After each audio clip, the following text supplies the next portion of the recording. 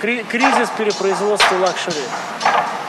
Я думаю, что все, кто строит лакшери или пытается это продавать, они живут тяжелые времена. Потому что, если честно, ребята, те, кто строит лакшери, нам не надо лакшери, нам нужен просто нормальный дом.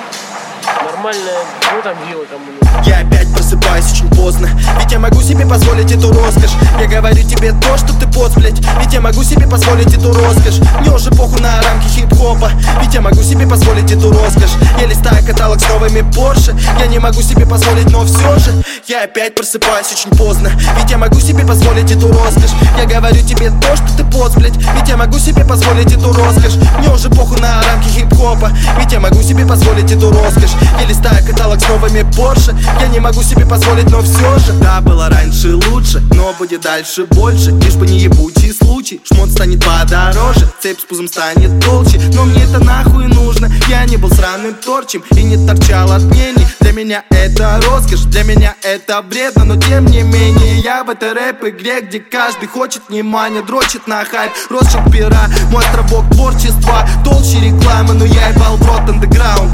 Я не хочу стать нищеёбом ебаным, я клал болт на свое я. Что сейчас, что тогда, когда плавал под маркой. Бабки пиздата, ну как относиться к ним проще, когда у тебя недостаток их. И для меня роскошь не быть при деньгах, а не нуждаться в них, чтобы не знать цены. Чтоб свои пацаны клацали пальцами по банкоматам, забрав свои капли на картах, блять, килограммом бумаги и баны. Я опять просыпаюсь очень поздно, ведь я могу себе позволить эту роскошь. Я говорю тебе то, что ты поц, блять, ведь я могу себе позволить эту роскошь. Мне уже похуй на рамки хип-хопа, ведь я могу себе позволить эту роскошь. Я листаю каталог с новыми Порше, я не могу себе позволить, но все же я опять просыпаюсь очень поздно, ведь я могу себе позволить эту роскошь. Я говорю тебе то, что ты поц, блять, ведь я могу себе позволить эту роскошь. Мне уже похуй на рамки хип-хопа, ведь я могу себе позволить эту роскошь. Я листаю каталог с новыми Порше, я не могу себе позволить. Я сошел как волки, ой, псих, делать шоу как волк из Уолл-стрит. Из тех, кто на билбордах пестрит, половина просто пиздит, ты просто пиздит, ты проза и стих. Выкинь свой задроченный стиль, повторенный стиль, вон из избы, пока я этому биту даю плотной пизды.